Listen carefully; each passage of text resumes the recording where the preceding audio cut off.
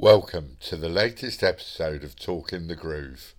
We spoke to singer, vocal arranger and composer Jhelisa Anderson in the week where her 11-minute opus, Oxygen, was released on Dorado Records. Our chat was so wide-ranging that it will be split into two parts, and this first part focuses on Jhelisa's travels through and living in different cities and different countries, and the effect of space and place on her art.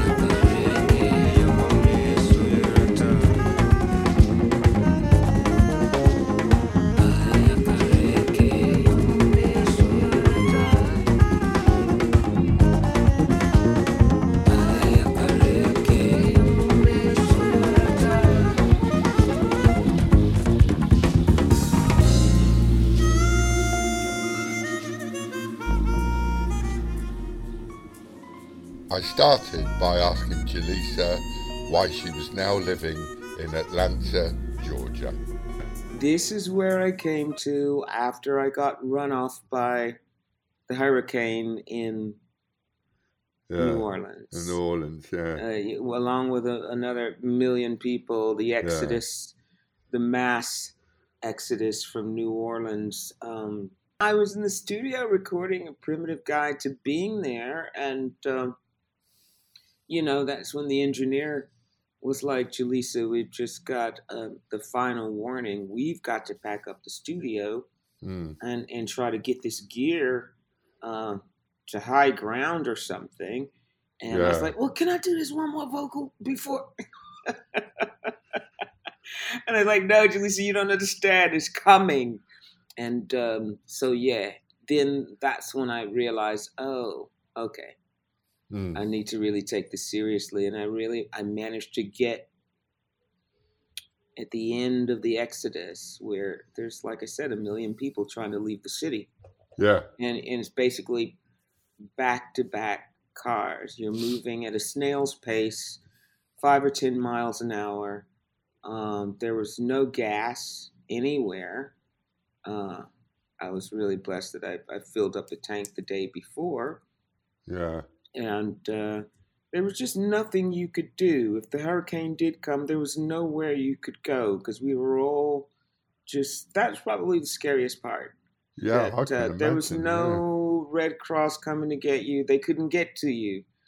But somehow I made it to Atlanta, which is like 6-7 hours drive.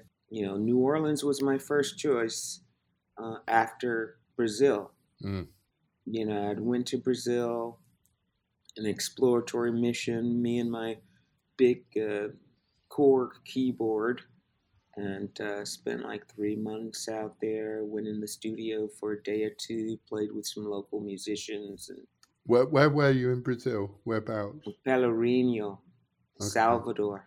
Okay. Yeah. Yeah. Is that Via. is that like up in the? My pronunciation of Portuguese is awful, but is that up in the Bahia province? Yes, Yeah. Bahia. Yeah. That's exactly was my choice. It Yeah. wasn't Rio, um, Hmm. Sao Paulo. I did roll through Belém because I wanted to go to the Amazon jungle. Of course, Hmm. that's the dream. I wanted to meet the biggest tree I could possibly meet, and I did. And it did feel like meeting God. I mean, the tree was huge, and the whole environment was huge. And we're traveling up the Amazon River, and I casually given the DJ my CD, just being friendly, not thinking he was going to drop it on this little ferry boat. So he dropped Language Electric, and so Oh, I got a brilliant. chance to see how it feels when you're on the water amongst all that teeming wildlife, how the music came across. It came across different. It was that was a moment for me because, of course, hearing Language Electric in the studio or, at a club, that's one thing. But to hear it that on was the Amazon. right. So I did that, and then I immediately went to Bahia in search of the deepest rhythms I could find.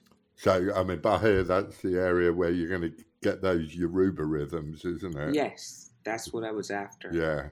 Oh, amazing. And my experience there was it was like a dream. I stayed in a posada. Like I said, I took my keyboard with me, and it was like a dream. And I did a couple of tracks that have still yet to be released, but it's still on my track bucket list to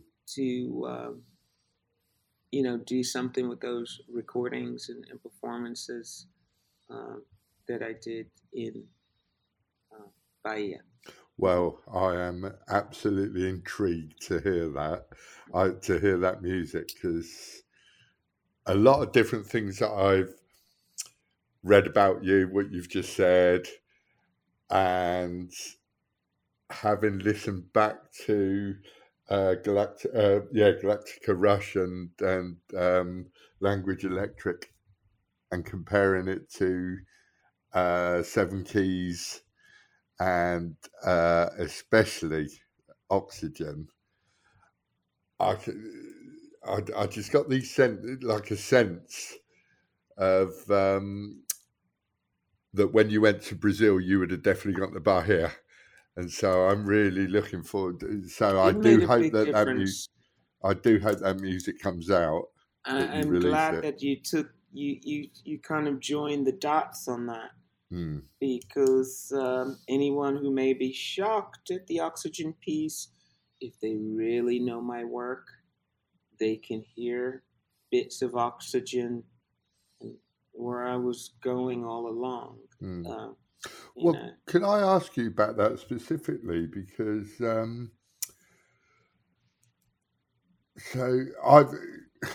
I think place and context makes a huge can have a huge impact on anybody's art, whether it's music or visual art.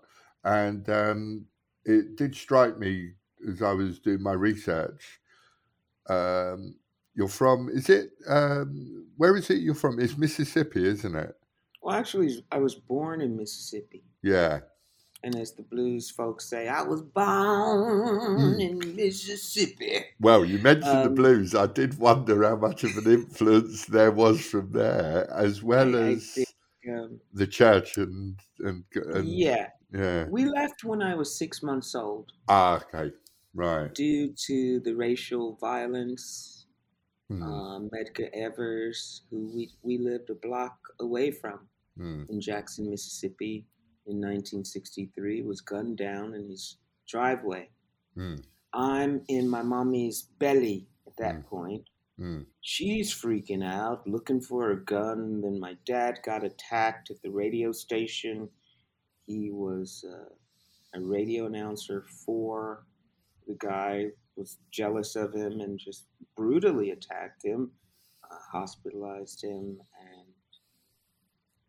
and the radio station owner tried to get my dad to stay. My dad was like, nah, we're leaving.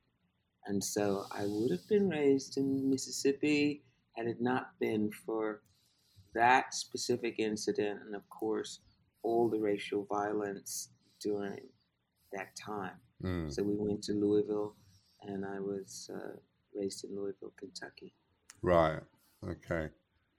So these different places you've lived, including London and New Orleans, and where you are now in Atlanta, they've got some very specific music styles and social differences as well, including what you've just discussed there. How much of that do you think comes into your music, if at all? Well, I would say during the 80s, before I came to London, really it was all about Prince. At the time, he was like the most solid, all-encompassing artist for me since, the 70s legends that I grew up with. Prince, Shaka Khan, Earth, Wind and Fire, Donny Hathaway. These were my staples. So I mentioned them. There are a lot of others, but this is who I devoured at 15 years old, 14 years old. Would play their records over and over, which I now realize is a bit of a ceremony and a ritual when a kid starts to absorb music in this kind of obsessive way. They're receiving some sort of data, and they're also shaping their own data through it. And so I think it was all about that, having fun in the 80s, the crazy neon 80s in Los Angeles. I just graduated from high school, went to LA, started in a city college, didn't do very well there. So I dropped out of the city college and joined a band. Yes. This is the kind of story I like. That band was an all-female band called Sugar. They had just won a Budweiser beer talent show, which they won I think $1,000 in Rickenbacker equipment and a singles deal with Mercury Records. So lucky me, answered an ad in a paper looking for a singer because apparently they had fired the previous singer because she was drinking too much, right? So I come along in this spot, which, this group had already had these things going. So all of a sudden I'm on a bigger stage because, they won the talent contest. And that kind of was my first moments in LA. Got a job in Motown Records as a receptionist, and that exposed me to the whole Rick James, Smokey Robinson, Stevie Wonder. You get off the elevator and there's me, the receptionist, in control of the buttons to buzz you back or not. Please have a seat. Someone will be right with you. So yeah, that was kind of my journey. I started doing sessions, then I ended up with my first professional recording session on Motown Records with a group called PAL. Shout out to Sinden and Red Collier. They hired me as a vocal arranger. I did some backing vocals, but what was impressive to me is I got a check from Motown. I got a check for for doing what I love. So that was the beginning before London, just put my feet in the water a bit. And yeah. And what prompted you to move to London? Well, that's an interesting story. As all this was going on, I got fired from Motown for doing that session because you weren't supposed to be a singer. They didn't want you to be an aspiring singer as a receptionist. Ah, right. And so the girls came to the Sugar talent show, kind of showcase thing. They heard me sing and perform live, and that's when they approached me to help them with their record. And that's when someone found out at Motown, so I was dismissed. And then I got another job at Capitol Records, which is only up the road. This is Hollywood, 1983 or something. And at the time, Red Hot Chili Peppers was on Enigma. And so I was still in this kind of orbit of artists spawned, from the 80s. And I was driving, and this lady ran the red light and hit me, right? And so I broke my second metacarpal in my left hand, and I didn't know anything about insurance claims or anything like that, but apparently, because I could prove that I played a bit of piano and that I was an artist, I was able to get an insurance claim. I was awarded an insurance claim, and that basically bought my freedom. So I had a choice to make: go see the world or do something very responsible, like buy property or something. So you chose. I chose to see the world. Yeah, and good call. London was the first stop. Yeah. Where were you in London? I mean, did you have any idea of anything about London, where you were going, where you would be staying, what you'd be doing? It was classic. Let's look at it to the paper. Where's what do you call it? Hostel? Yeah. So I ended up in Elephant and Castle. Oh, yeah, South London. At the Driscoll House. Right. I don't know if you remember that. There's a very old building. And that was the real London. Yeah. And one thing led to another. I had my little demo tapes and, met a couple of people. I think Mel and Kim's manager at one point. And, one thing led to another. And I ended up in Slough. Yeah. Of all places. Met a bunch of people. And that was Pete Zed from Block 16 and Soul Family Sensation, Johnny Mill from Republica, and, Andy Weatherall was out there. And there's a whole scene out there. So I started doing duo jazz gigs with Pete Zed and Wise Up. That was an ex-boyfriend of mine's band, which was brilliant, writing just like great songs. So I was having a good old time just integrating with British youth culture. Yeah.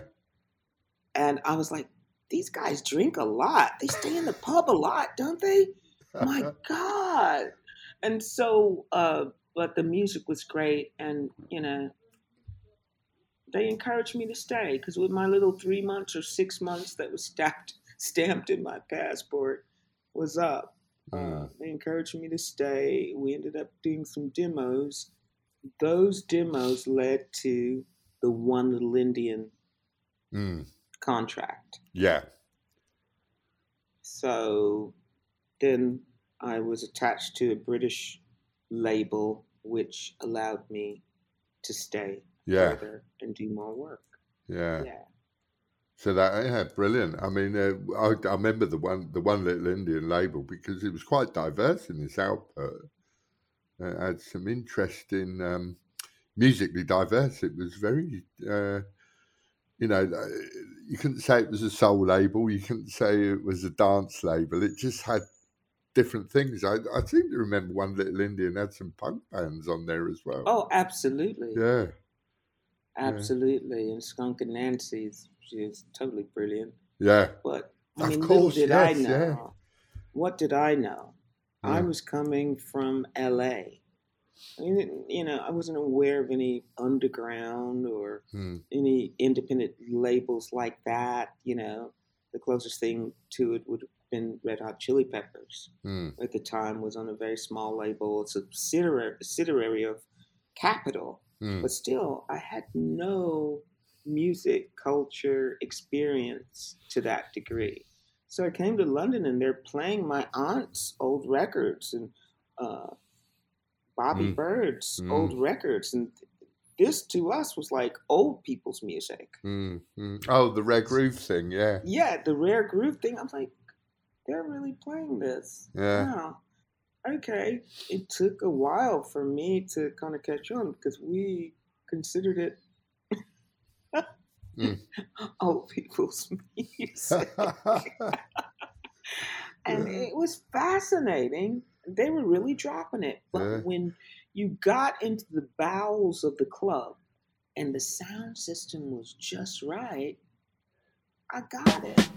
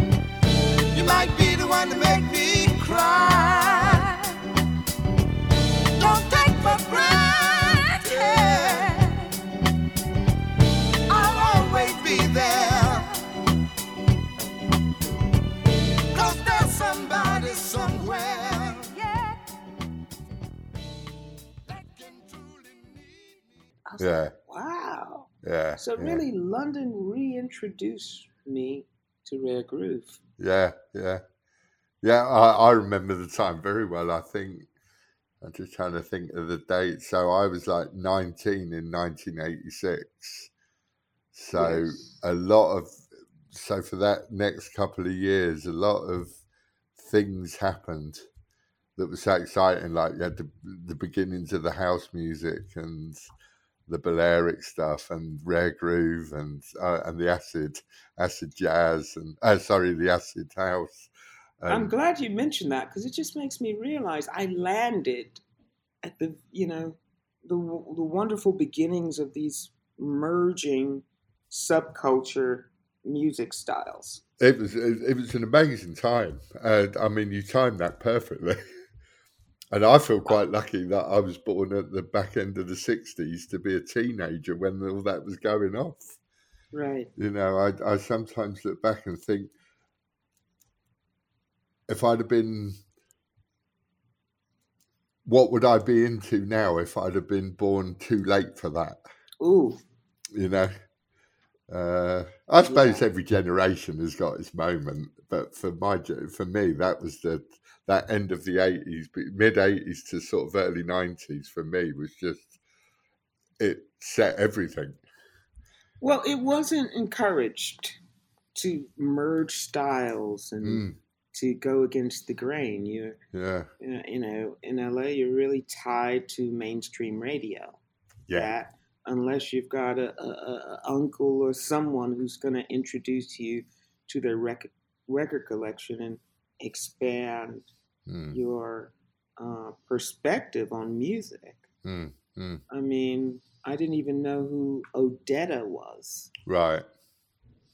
She would have been considered an artist that everyone or all of the artists knew about, but mainstream audience had never been exposed to her. So I was pretty pissed about that. That, you know, it was later on that Nina Simone and Odetta and just a lot of the greats, you had to know someone who was going to introduce it to you as a young person.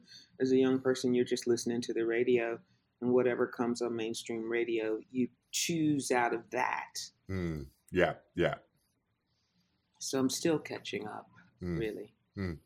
Well, I just think it's lifelong learning. There's so much great music and great art out there that I think there's something quite joyful in always still playing catch up. Yes, especially globally. Yes. Now. Yes.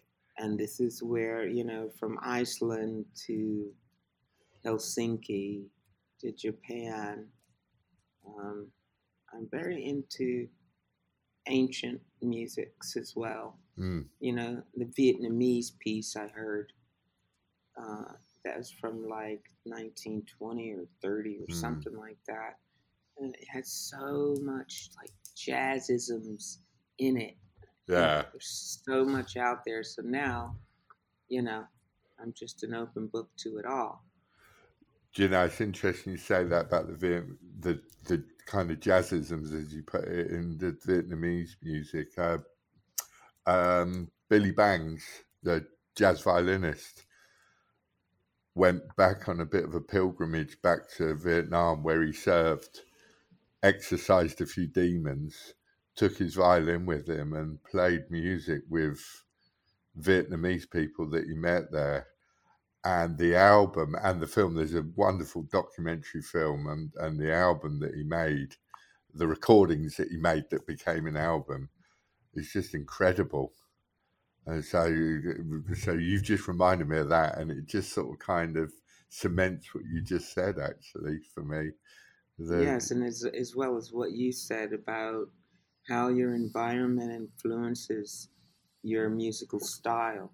Yeah. So even if you're in your city and you start playing with someone from Brazil or from Ukraine or you know, wherever, you're able to merge your two energies together, and then it really does produce something quite unique and quite global.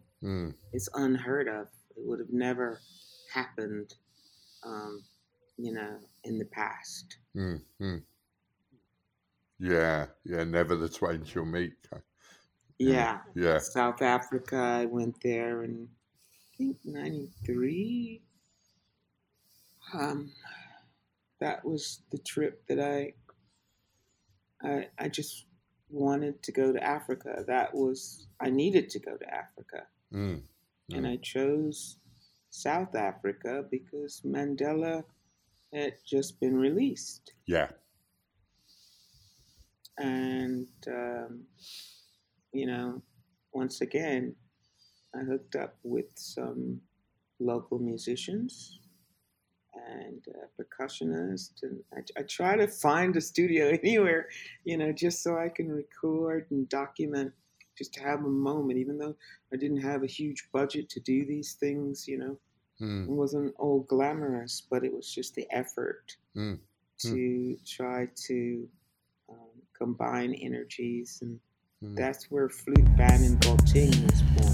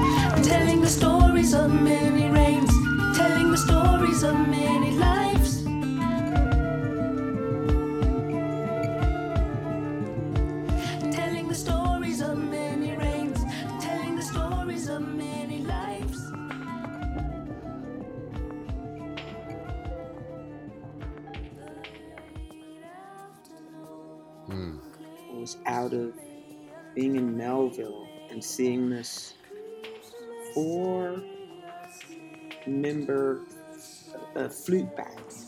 I've never seen that before. 4 flute players weaving these melodies and harmonies and movements, unforgettable. And it turns out they would have to travel quite a ways to Melville, because that was kind of like the city spot, like the boho area where, there are a few tourists and things, so that they actually lived in kind of the deep ghetto parts of Soweto. Oh, right, in the township. In the townships. And so they would travel and do this performance, and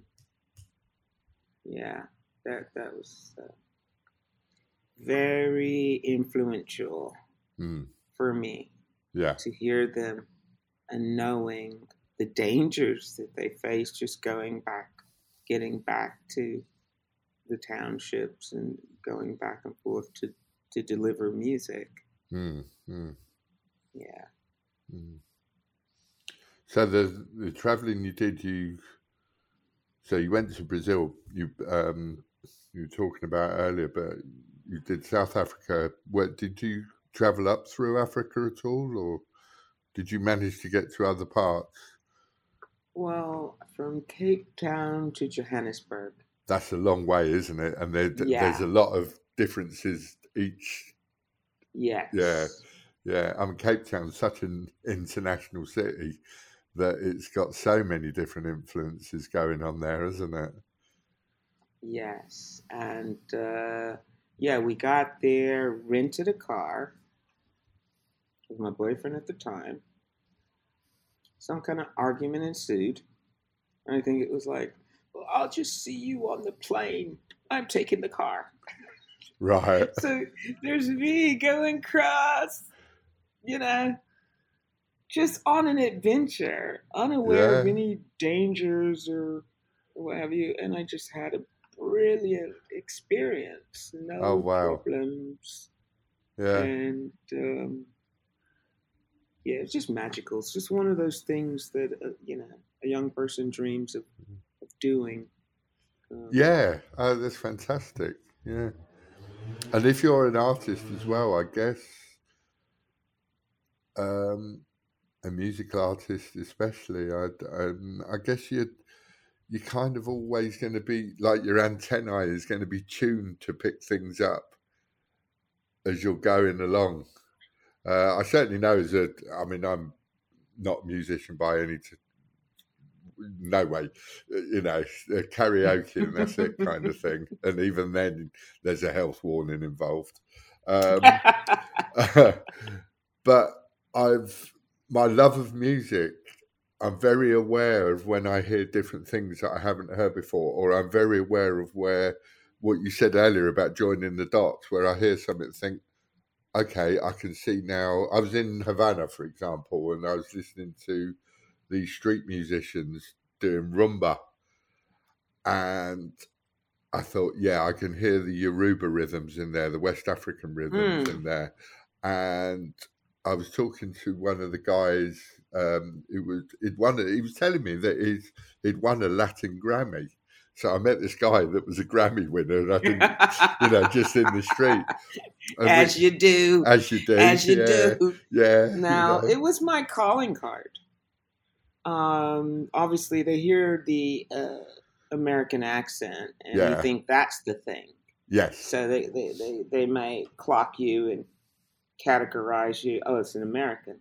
But then when I bring in the musician part, that melts all the way, all divides, and so the musician becomes the calling card. Yes. Yeah. And so that kind of led me to the right people, because I always sought out the artistic. Yeah. Yeah. Yeah. No, that makes complete sense. That's, like you say, leads you to the right people. Yes. Because you've got that one thing that is going to be the bond, or let's try this, shall we? That break down the stereotype. Yeah. Because obviously Americans have a certain stereotype as tourists. Yeah. So they're trying to check and see, okay, she's American, but then the music bonds us together. Yeah. All other divisions just melt away.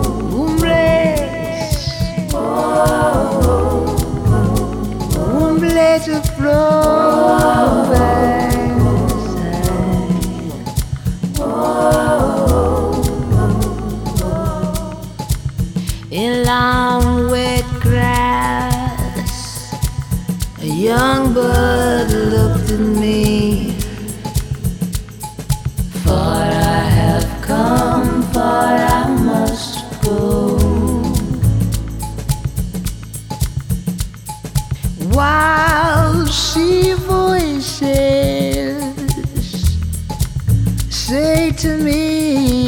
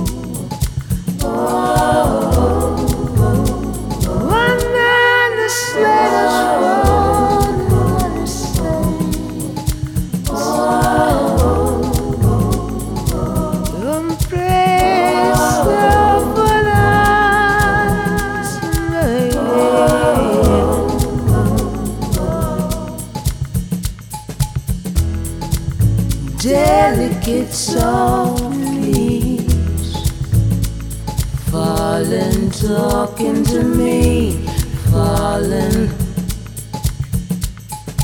Far I have come, far I must go. Far I have come, far I must go. Flood the ship, flood my thoughts, pure and clean as a new breeze off the sea that pleases me, that pleases me. Far I have come, far I must go. Far I have come, and far I must go.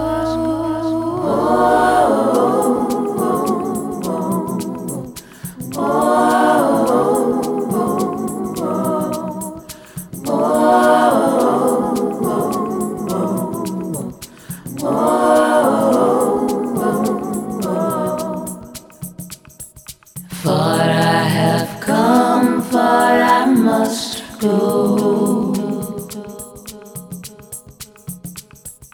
Far I have come, far I must go. Far I